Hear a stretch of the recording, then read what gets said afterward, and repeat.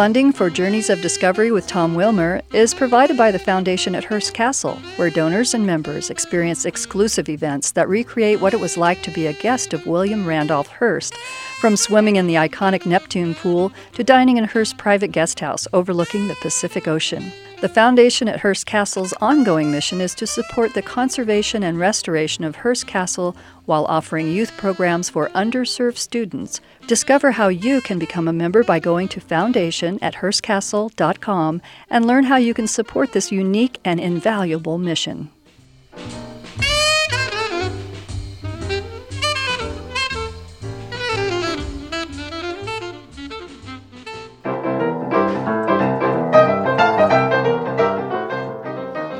Back in the latter 18th century, black players often played on baseball teams alongside whites, but segregation took an ugly turn in the dawning days of the 20th century, and blacks were barred from playing through Jim Crow laws.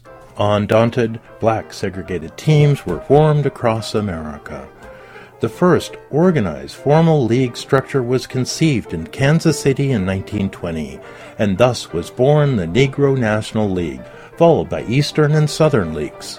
The decline of the Negro Leagues began in 1945 when Jackie Robinson, a player at the time for the segregated Kansas City Monarchs, was recruited by Major League Baseball's Brooklyn Dodgers.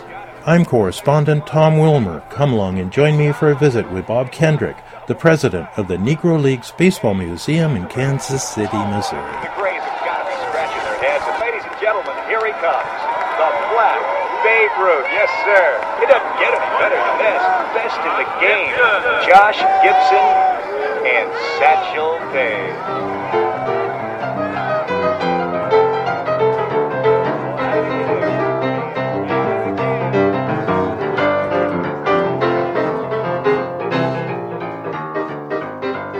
My name is Bob Kendrick, President, Negro Leagues Baseball Museum. And we're in Kansas City, Missouri. Yes, you are. Historic 18th and Vine in Kansas City, Missouri. The heart of town. I love it. Yes, yes. Going way back. Why and how the Negro League Baseball Museum came to be here? Well, it really made sense that a museum dedicated to this subject matter be anchored here at historic 18th and Vine because Kansas City is the birthplace of the Negro Leagues. This is where the leagues were formed in 1920, just literally a block and a half away from where the museum currently operates, the old Paseo YMCA. So before Chattanooga, before anywhere, it was here. Yeah, no, Rube Foster led a contingent of 8 independent black baseball team owners into Kansas City in 1920. They met at the old Paseo YMCA. And what was the momentum? What was that genesis that made it happen here? They were looking for a forum so that black and Hispanic baseball players could showcase their world-class baseball skills. Obviously, we were living in a society that was segregated. Baseball was no different. So these men could not play in the major leagues, so they formed their own league here in Kansas City. The Negro Leagues would then rise to rival, and in many cities across our country, surpass Major League Baseball in popularity and in attendance. They were actually outdrawing many Major League teams. This was great baseball. 18th and Vine, and this whole section of Kansas City, as you alluded to, when segregation was full-blown, this was like its own city, man, that hummed along in spite of what was happening around. It was a cultural crossroads. It was a crossroads where jazz and baseball intersected, but it was also the epicenter of black life in Kansas City.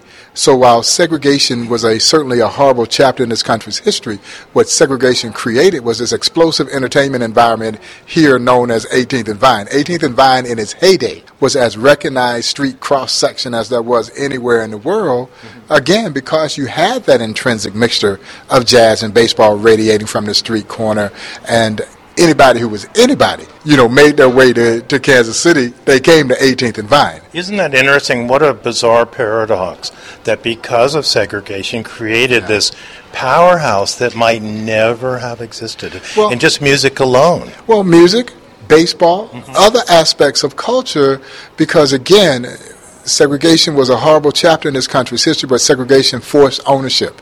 it forced a community to rally around one another. And as a result, those black businesses that were created or mandated because of segregation were flourishing. Black baseball had a great hand in helping those businesses flourish. Wherever you had successful black baseball, you had thriving black economies. Interesting. Really fascinating. The super driver, isn't it? No question. I think sometimes it's so easy to get lost in the romanticism of these courageous athletes who overcame tremendous social adversity to play the sport that they love. But also inside this story is a story of economic empowerment, a story of leadership, a story of the ultimate social advancement of our country, all rolled inside this wonderful story of baseball. So the Negro Leagues themselves are bigger than the game of baseball. The story is. The story is much bigger than the game of baseball, yet it's still just a tiny part of the great story of the game of baseball. I love it. So what would somebody see and experience here at the museum? Well, you're going to go back in time. You're going to take a fascinating journey back in time to an era of greatness, really, because these men were able to forge a glorious history in the midst of an inglorious time in American history. And so when our visitors come here, you just basically walked into an old ballpark. You walk into the old ballpark, and of course, first thing you see is the field. And it's called the Field of Legends. And the Field of Legends, you're separated, though, from the field by a chicken wire barrier. Well, if we go back and look, when Major League ball clubs would allow black fans in to watch a Major League game, that's how we were separated. Wow. Black fans would sit down either the left or right field line, and we were separated from white fans with a chicken wire barrier. So naturally, we separate all of our visitors from the centerpiece of our exhibition with chicken wire. And so it serves as a dividing mechanism here, but it also is so symbolic because as you delve into this subject matter, you will later see that this league that was born out of segregation would ultimately become the driving force for social change in our country. Yeah. So the irony of the fact that a league born from segregation would lead us to social advancement, I think certainly resonates with our visitors. Yeah, no kidding. So what happens in here? This is a static display with bronze statues. It's almost a surreal it is. It's like frozen moment in time. Yeah. Well, I think, obviously I'm biased, but I think our Field of Legends is one of the most incredible displays in any museum anywhere in the world. People who have come from around the world say it absolutely gives them chills. I'll never forget the legendary Ozzie Smith, the Wizard. When we opened the museum in 1997, the new museum in 1997, we had the big grand opening gala here, and he walked in on the field, and he was moved to tears. Because he understood that he stood on the shoulders of these men so that he could pursue a wonderful Hall of Fame career in the major leagues. But it would not have happened without these men, and he knew that. So each one of these bronze statue players are real symbolic representations of specific individuals. They're all life-size, and they're based on the height, weight, data information that we had on all the athletes, and they represent 10 of the first group of Negro League players to be inducted into the National Baseball Hall of Fame at Cooperstown. And so that's how we chose our all-star team, and as you can see, they're cast in position as if they were playing a game. Yeah. It is. It's just like all of a sudden you blink and they're going to move. Well, I think sometimes after we shut it down and get a little quiet in here, I suspect they throw the ball around a little bit. And now you're making me cry. Wow. But it's a very powerful display. It's a very powerful exhibition. Everything flows around this baseball diamond.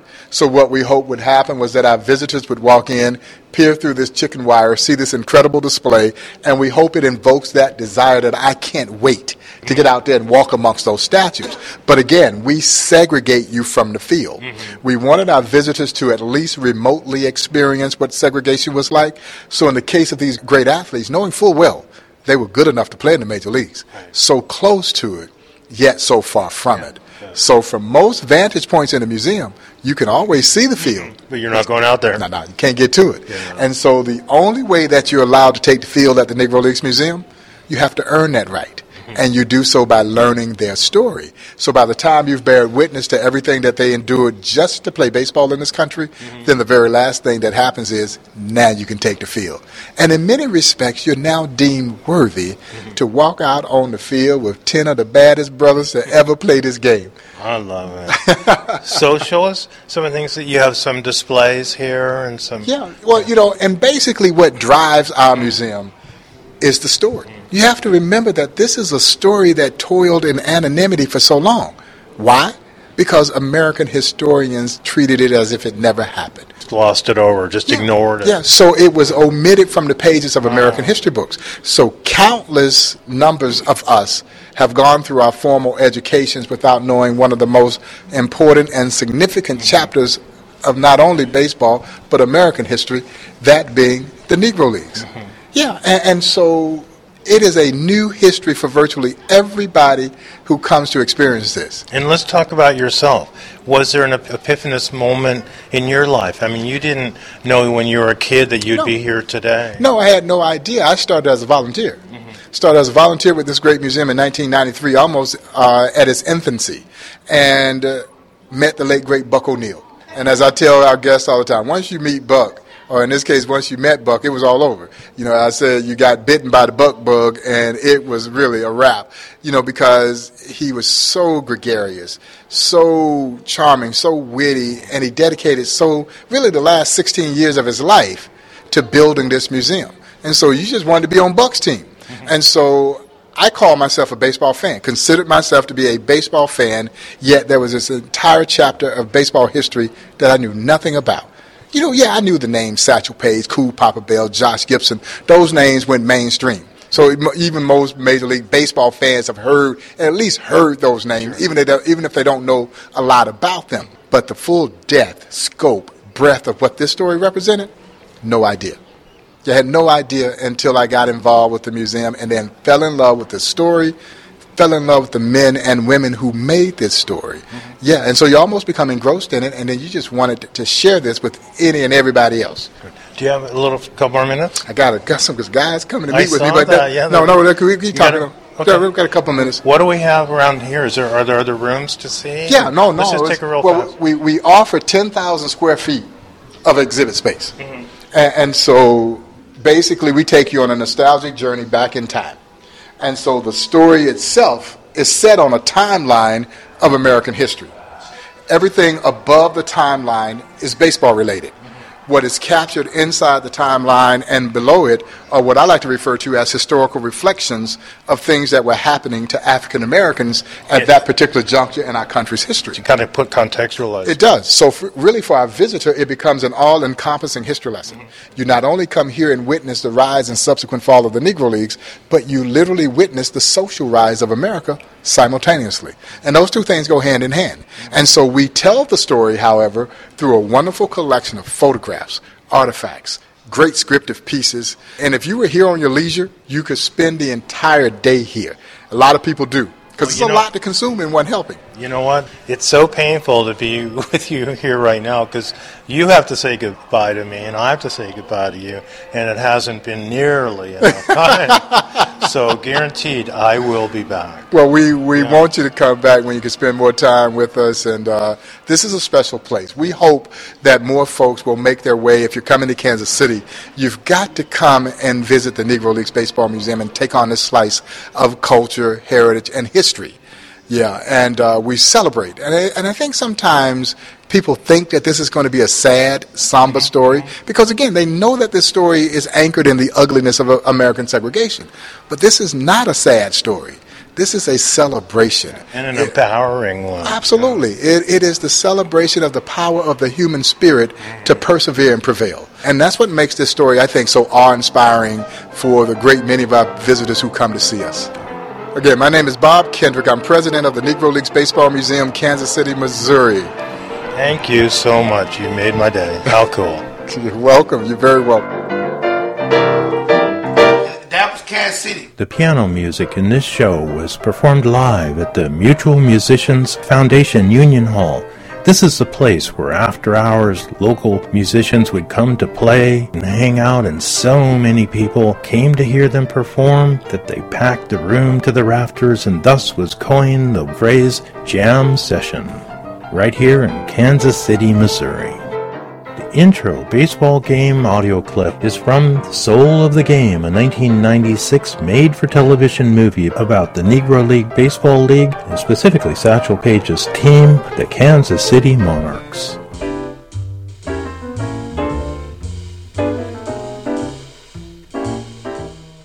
Funding for Journeys of Discovery with Tom Wilmer is provided by the Foundation at Hearst Castle, where donors and members experience exclusive events that recreate what it was like to be a guest of William Randolph Hearst, from swimming in the iconic Neptune pool to dining in Hearst's private guest house overlooking the Pacific Ocean. The Foundation at Hearst Castle's ongoing mission is to support the conservation and restoration of Hearst Castle while offering youth programs for underserved students, preserving the past and inspiring future generations of dreamers. These children experience a world of science, technology, engineering, art, and math at Hearst Castle STEAM, along with studying the legacy of Julia Morgan, one of the most important women in the history of engineering and architecture. The Foundation at Hearst Castle not only changes the lives of children, but also provides lifetime memories and unrivaled experiences for our generous donors and members. Discover how you can become a member by going to foundation@hearstcastle.com and learn how you can support this unique and invaluable mission. You've been listening to the Lowell Thomas award-winning travel show Journeys of Discovery with Tom Wilmer, a featured podcast on NPR.org's podcast directory. Produced by California Central Coast NPR affiliate KCBX. You are invited to subscribe to Journeys of Discovery with Tom Wilmer on NPR.org, NPR One, iTunes, Stitcher.com, and more than 20 other podcast channels around the world. To learn more about Tom Wilmer's journeys around America and the world, log on to thomaswilmer.com. This is Roseanne Cash, and I'm sitting here with Tom Wilmer on KCBX Radio. Please support your local NPR station. I listen to WNYC in New York. In fact, NPR is all I listen to. If I didn't have NPR, I would feel like my lifeline to the world has been cut. So, yes, please support your local NPR station.